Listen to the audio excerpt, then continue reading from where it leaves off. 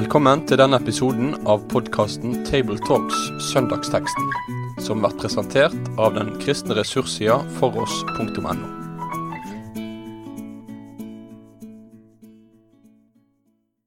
Hjertelig velkommen til en ny episode av Table Talks Søndagsteksten. Og i dag det Namsos som på lufta, og da for det første Bjørn Stien og Øyvind Rått og Endre Stene. I kommende søndagstekst fra Lukas 1, vers 46 til vers 45. Og Bjørn, kan du lese teksten for oss? Da leser vi. Da sa Maria, min sjel opphøyer Herren, og min ånd fryder seg i Gud, min frelser. For han har sett til sin tjenestekvinne i hennes fattigdom. Og se, fra nå av skal alle slekter prise meg salig. For store ting har han gjort mot meg. Han, den mektige, hellige hans navn. Fra slekt til slekt varer hans miskunn over dem som frykter ham. Han gjorde storverk med sin sterke arm. Han spredte dem som bar hovmodstanker i hjertet. Han støtte herskere ned fra tronen, og løftet opp de lave. Han mettet de sultne med gode gaver, men sendte de rike tomhendte fra seg. Han tok seg av Israel, sin tjener, og husket på sin miskunn. Slik han lovet våre fedre, Abraham og hans ett, til evig tid. Takk skal du ha. Vi jo egentlig midt i fastetida, og de andre tekstene før og etterpå handler jo om forberedelser inn mot påske og Jesu død oppstandelse. Men så kommer jo denne teksten inn nå da, midt i denne fastetida, og den passer jo på en måte ikke helt inn i det fokuset. Men dette altså det vi kaller for Marias lovsang, eller magnificat som det på latin, en av de vakreste lovsangene og viktigste også lovsangene som brukt i kirkens liturgi opp gjennom kirkens historie. Stemmer. Så dette en sentral tekst vi har for oss, som har hatt mye og hatt en sentral rolle. Hva situasjonen her, Øyvind? Ja, vi har jo en ung kvinne da. Maria jo en veldig ung kvinne. Jeg vet ikke, 15 år kanskje. Hun har hatt englebesøk og fått stort budskap. Hun skal bli mor til Guds sønn, verdens frelser. Bære Gud inn i verden som et menneske. Det helt ufattelig, men inkarnasjonen finner sted i hennes mors liv. Og Maria, hun drar til sin eldre slektning Elisabeth, som også har hatt englebesøk, eller egentlig mannen hennes da. De var barnløse, kunne ikke få barn, og så får de beskjed om at de likevel skal få en sønn, som også skal være en Herrens tjener, en forløper for det barn Maria bærer, Jesus.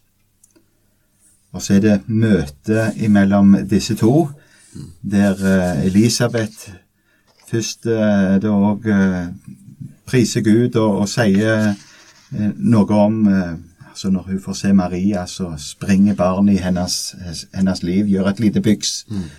Og så sier hun disse ufattelige ord, der denne unge jenta kommer, det min Herres mor.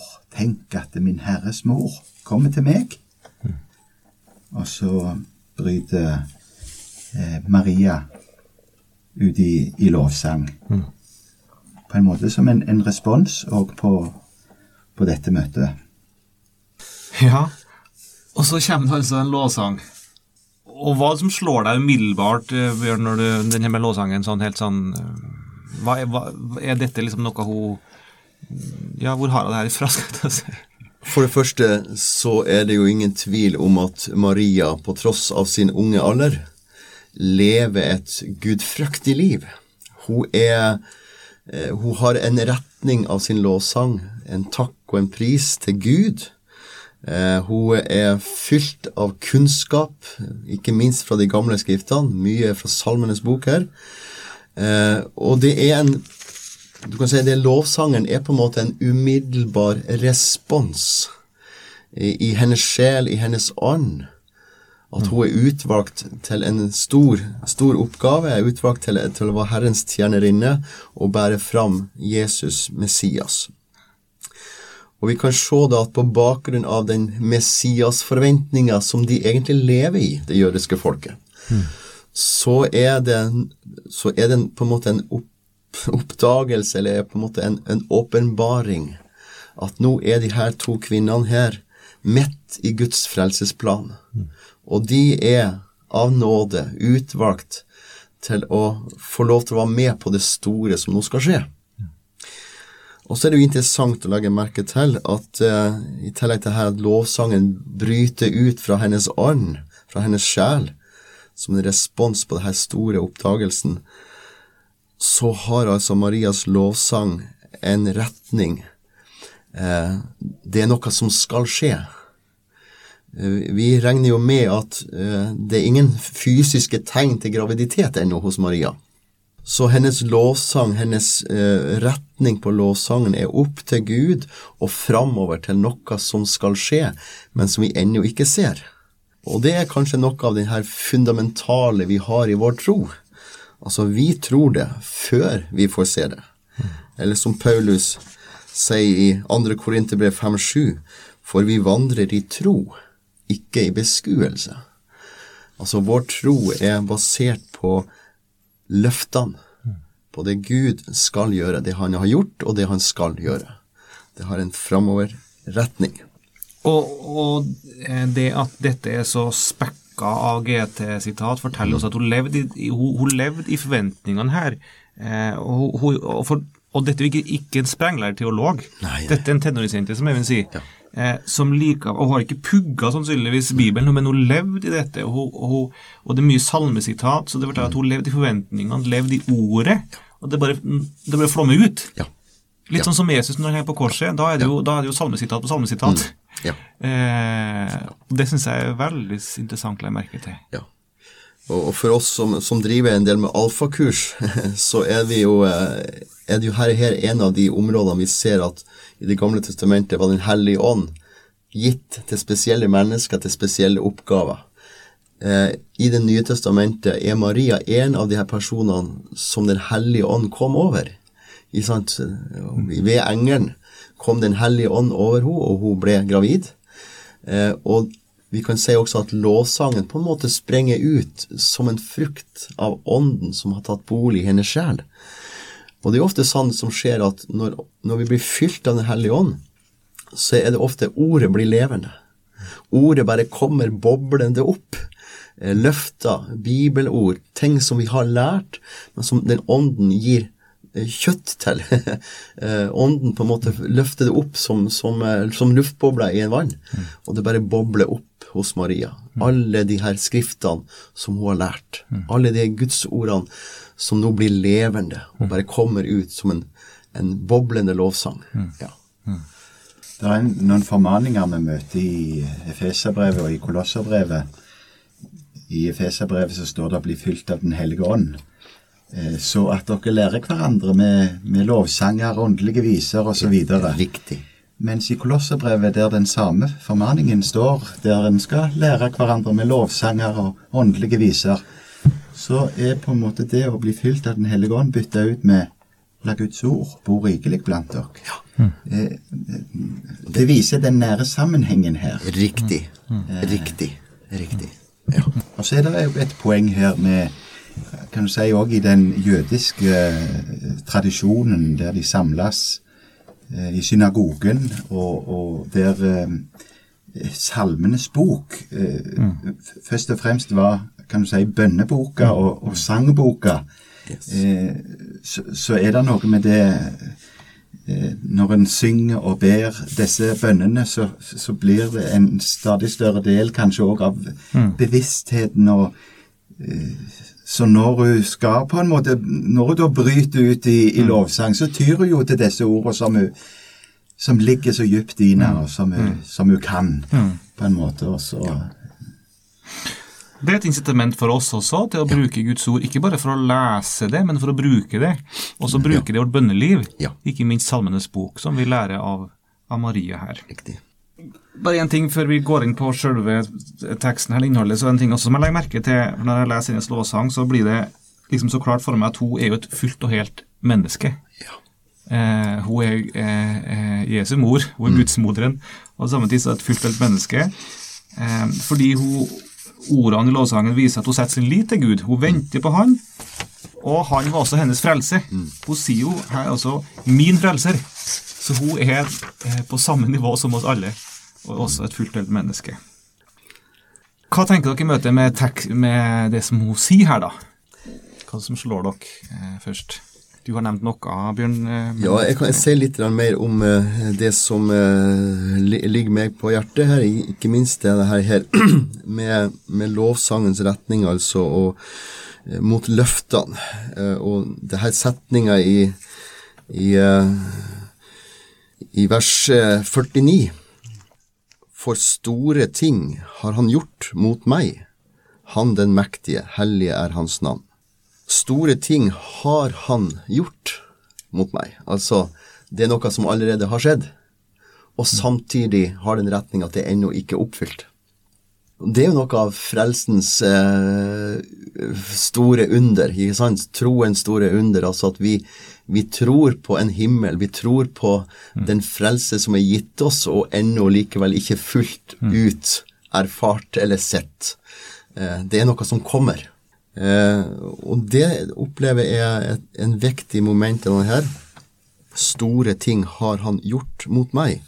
Har det altså ikke bare om det at hun nå blitt gravid og skal bære fram verdens frelser, men denne verdens frelser også hennes frelser og kommende slekters frelser. Det Messias, Guds sønn, den lovede, den de har ventet på, som skal komme. Og så har hun som sagt ikke ennå noen fysiske tegn til graviditeten, men hun overbevist om at det kommer. Overbevisning om tingene ikke ser, som det står i Hebreerne 11. Troen har en overbevisning om tingene ikke ser, eller som blant annet Marie Monsen har uttalt en god del ganger, at troen har en fornuft som fornuften ikke forstår. Altså det noe som ligger i sitt element der. Og i denne sammenheng her så har jeg blant annet brukt en liten lignelse, en liten bilde på det her, som det store forventninger hos Maria. Det var en mann som kjøpte en gård, og egentlig satte han seg alt for stor gjeld. Og for også det, på denne gården var det både hus som måtte repareres, det var maskiner og redskaper som måtte på plass. Så denne personen som da kjøpte denne gården har egentlig satt seg i en alvorlig stor gjeldskrise. Men likevel så han lyst på framtida. For det var et eldre, velstående ektepar på denne gården, uten livsarvinger, som hadde sagt til han at du kan regne med å få en større sum når vi setter opp vårt testamente. Altså, mannen levde på det her løftet som om testamentsarven allerede skulle være mottatt. Og det litt i denne momentet som også vi ser i Marias lovsang. Store ting har han gjort mot meg. Testamentet skal en dag oppfylles. Det skal komme oss til gode. Og det merker vi i denne teksten her. Fra slekt til slekt var hans miskunn over dem som frykter ham. Ellers lovsang jo et element, ja, vi møter jo på en særlig måte også i Salmenes bok, som der hentet mange sitater av, i Marias lovsang. Men det vil jo også forme en naturlig del av en kristen sitt liv. Det står jo det i Salme 147. Lov Herren, for det godt å lovsynge vår Gud. Det herlig. Lovsang sømmer seg, står det. Og så det fint å se hvordan da Maria i sin lovsang både uttrykker og sier med rene ord, altså hun har lyst til å på en måte si det, mi sjel opphøye Herren, mi ånd frydsige Gud. Det former en del av selve lovsangen, og for å si det Jeg priser deg, Gud. Opphøyer deg. Samtidig så det et veldig viktig element å få si noe om hvem Gud hvordan Gud hva han gjør. Og først så sier hun noe om hva Gud har gjort mot henne, og så trekkes det linjer, mer sånn store linjer, frelseshistoriske linjer. For linjene trekkes jo tilbake igjen til løftene som ble gitt til Abraham, som Gud har sagt, som han har lovt sitt folk. Ja. I de ett skal alle jordens slekter velsignes, fikk Abraham høre. Og så står Maria her. Hun vet på engelens ord at hun gravid. Skal bære fram denne. Hvor mye hun egentlig forstod, eller om hun ante liksom fullt ut rekkevidden av det tviler jeg vel sterkt på, men at hun aner at dette er stort, og så priser Gud for det. Det slår meg nå når du sier det, Øyvind, fra Salmens bok, at lovsang sømmer seg. Det passer seg. Og det du, Bjørn Roger, sier om at hun lovpriste før hun egentlig hadde erfart det. For vi kan tenke, nei, jeg kan ikke lovprise og takke Gud, for jeg føler det ikke sånn, eller jeg er ikke der nå at jeg kjenner det sånn, og så tenker vi, nei, jeg kan ikke det. Men det er jo da vi kan få følge Marias eksempel og få lovprise Gud fordi jeg lovpriser ikke Gud, fordi jeg føler sånn, eller kjenner det sånn, men for å ha et ord på at han har vært lovprise, og ha et ord på at han kommer til meg, ha et ord på at han vil gripe inn i mitt liv og ta meg av alt i mitt liv. På det grunnlaget lovsynger. Og det der altså, det er så godt også å få lov til å flytte blikket vekk fra seg selv, sin egen erfaring, over på han og på et løfte, og lovprise han på grunnlag av det. Jeg tenker også det som du sier, Øyvind, om det vi ser av Guds frelsesplan, av det Guds storhet, de mektige løftene overfor Abrahams folk, som vi ser i denne Marias lovsang, så gjenspeiler vi også noe av det som både profetien om Jesus fra Jesaja, og det som Jesus selv tar fram som sin programerklæring, ikke sant? Gud på en måte vil se til de fattige. Gud vil se til de svake, de som trenger hjelp. Han har salvet meg, ikke sant? Som Jesus sier, til å forkynne det gode budskap for de fattige, til å sette fanger i frihet. Og det her ser vi nettopp i de siste versene her, fra blant annet vers 51. Han gjorde storverk med sine sterke arm, han spredte dem som bar hovmodstanker i hjertet. Han støtte herskere ned fra tronen og løftet opp de lave. Og her ser vi noe av evangeliet i Marias lovsang. Det kommende løftet. Jesus, hvem han kommet? Jo, han kommet for å frelse. Han kommet for å løfte opp de menneskene som ligger under for slaveri, som ligger under for ulike vanskeligheter i livet. Jesus sin programerklæring på en måte fornemmer vi også i Marias lovsang. Og det er så nydelig. Det er liksom to linjer i lovsangen, så langt jeg kan se. Det ene som vi er inne på Guds makt, og hans storhet, og hans store gjerninger, hvor veldig han og hvor hun liksom flytter blikket vekk fra seg selv og på han, på hvem han for noen. Det er det ene trekket som liksom går gjennom hele. Og det andre trekket er det som du er inne på, Bjørnager, også, at det er noe som er fattig og nedtrykt her. Og den store, veldige Gud ser til den. Gud har et hjerte for den fattige, den hjelpeløse. Og framfor alt så den som er åndelig fattig, og den som er i nød, og som trenger en frelser, den ser Gud til. Og Marias, hva skal jeg si, fortrinn, eller viktigste egenskap var jo at hun var hjelpeløs, hun var fattig, hun var, som hun sier, hun var en sin ringe, hva det står her, fordi han sett til sin tjenerinnes ringhet, og da så Gud til å opphøyde henne. Andre ting som dere har tenkt på i møte med teksten, Eivind, du har vært ut i Peru, og der er det mye Maria. Du har vært mye nær i Peru. Her er også Maria, sterkt fremme, gjør noen tanker omkring det. Ja, hva er Marias plass her i vår kristendom, vår tro? Ja, det blir jo for forhold til vår tradisjon veldig fremmed måte å forholde seg til. For Maria-skikkelsen blir jo på mange måter en slags guddom, som en henvender seg til en slags, i ulike skikkelser da.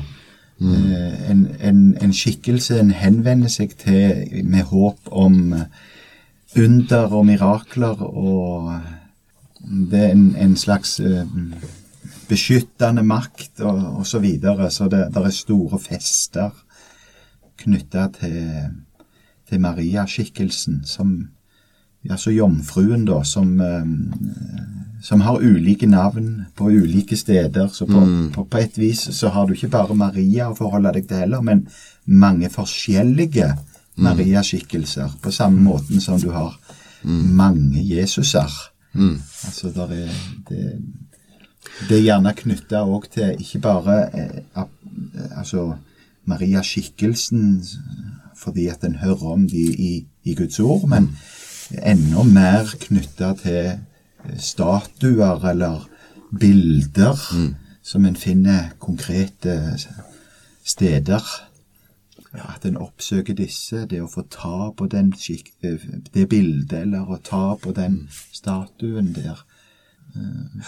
Vi ser jo det at i våre kirkehistorie så har jo etter hvert Maria fått en veldig opphøyd stilling, kan jo spesielt innenfor den katolske kirke, og hun blir sett på en måte som Guds mor, som føder Jesus som frelser, at hun ved sin utvelgelse til å være den som føder fram frelseren Messias, så har hun kanskje fått en veldig opphøyet posisjon i tros sammenheng. Men hvis du leser nå Marias lovsang, blant annet i vers 48 her, så er du usikker på om Maria selv vil jeg bli opphøyd på den måten, kanskje til dels kan bli opphøyd. For hun er veldig tydelig på at han har sett til sin tjenestekvinne i hennes fattigdom. Jeg opplever i denne lovsangen, så ønsker Maria veldig tydelig på at hun er en tjener. Hun er ingen guddommelighet i seg selv, men hun er en tjener som får lov til å gjøre Guds inntreden i vår verden gjennom et menneske. Hun er en tjener, og det tenker jeg også er litt forbilledlig for oss også, at vi ikke begynner å opphøye hverandre, men vi får lov til å være tjenere av Guds nåde, som får lov til å bringe godt budskap ut til mennesker. Og sånn sett så vil jeg si at Maria er et forbilde for oss. Vi er ikke her for å opphøye oss selv, men vi er her for å peke på Guds løfter, få lov til å formidle Jesus som veien, sannheten og livet. Og det tror jeg er en litt kontrast i forhold til en del tradisjon vi har sett i kirkehistorien knyttet til Maria som nærmest en opphøyd guddommelighet. Og kanskje det her Maria også et forbilde i det å romme Guds ord, for engelen kommer til henne, gir et løfte, og det som du sier, hun ser ikke oppfyllelsen, hun merker det ikke engang, men hun har fått et løfte på det, hun rommer dette, hun lever på dette ordet, og tror det. Akkurat som også nå, når dette da skjer, så har også rommet Jesus i sitt liv. For unnfangelsen har skjedd her. Inkarnasjonen, som du sier, hun har skjedd i hennes hjerte, og hun rommer Herren. Hun rommer ordet. Og ut av det skaper den frukten som vi nå ser. Og det er et forbilde på oss, på det å romme løfte, romme ordet, og tro det, leve i det. For oss at det ikke skjer, eller føle eller oppleve alltid, men leve i dette. Så tenker jeg også at det er til slutt her, i Marias lovsang så ser vi at det er både en gave fra Gud og en oppgave. Hans miskunn er fra slekt til slekt. Det er en gave. Frelsesgaven er en gave gitt til oss. Maria henviser til den gjennom det løftet hun bærer med seg, og det fosteret hun etter hvert bærer med seg. Og samtidig er det en oppgave fra slekt til slekt. Det skal føres videre. Og det er noe av det misjonspreget i denne sammenhengen også. Lik Maria peker fremover og ønsker at det her skal gå ut til alle mennesker fra slekt til slekt. På samme måte står vi også i en tradisjon. Vi har fått det som en gave av nåde, men av nåde skal det også gis videre. Nye slekter. Så vil vi aldri glemme den oppgaven som Maria også fikk og hadde med å bære fram Jesusbarnet, vår frelser, inn i denne verden. Så hun aner, ja, om det ligger litt av det også i det, når hun sier, for se, fra nå av skal alle slekter prise meg salig. Så hun fikk det store privilegiet, det store oppgave, og faktisk bære frelseren inn i verden. Og rent tidsperspektiv, så det 9 måneder til jul nå. Ja. Ja. Så midt i at vi forbereder oss til påske, så er vi også forberedt på jul nå. Ja. Ja, sånn er det. Jul og påske hele året, og pinse. Ja.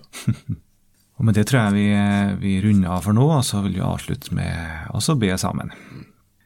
Herre himmelske Gud og Far, vi takker og priser deg for ditt ord, som vi igjen har fått delt og fått snakket sammen om.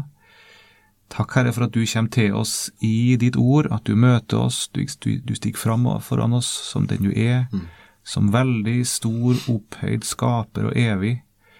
Og takk for at du stiger fram for oss som den som blir et menneske, som blir som en av oss, og for vår skyld, for å ta på deg alt vårt, og for å åpne opp veien helt inn til ditt hjerte, Herre.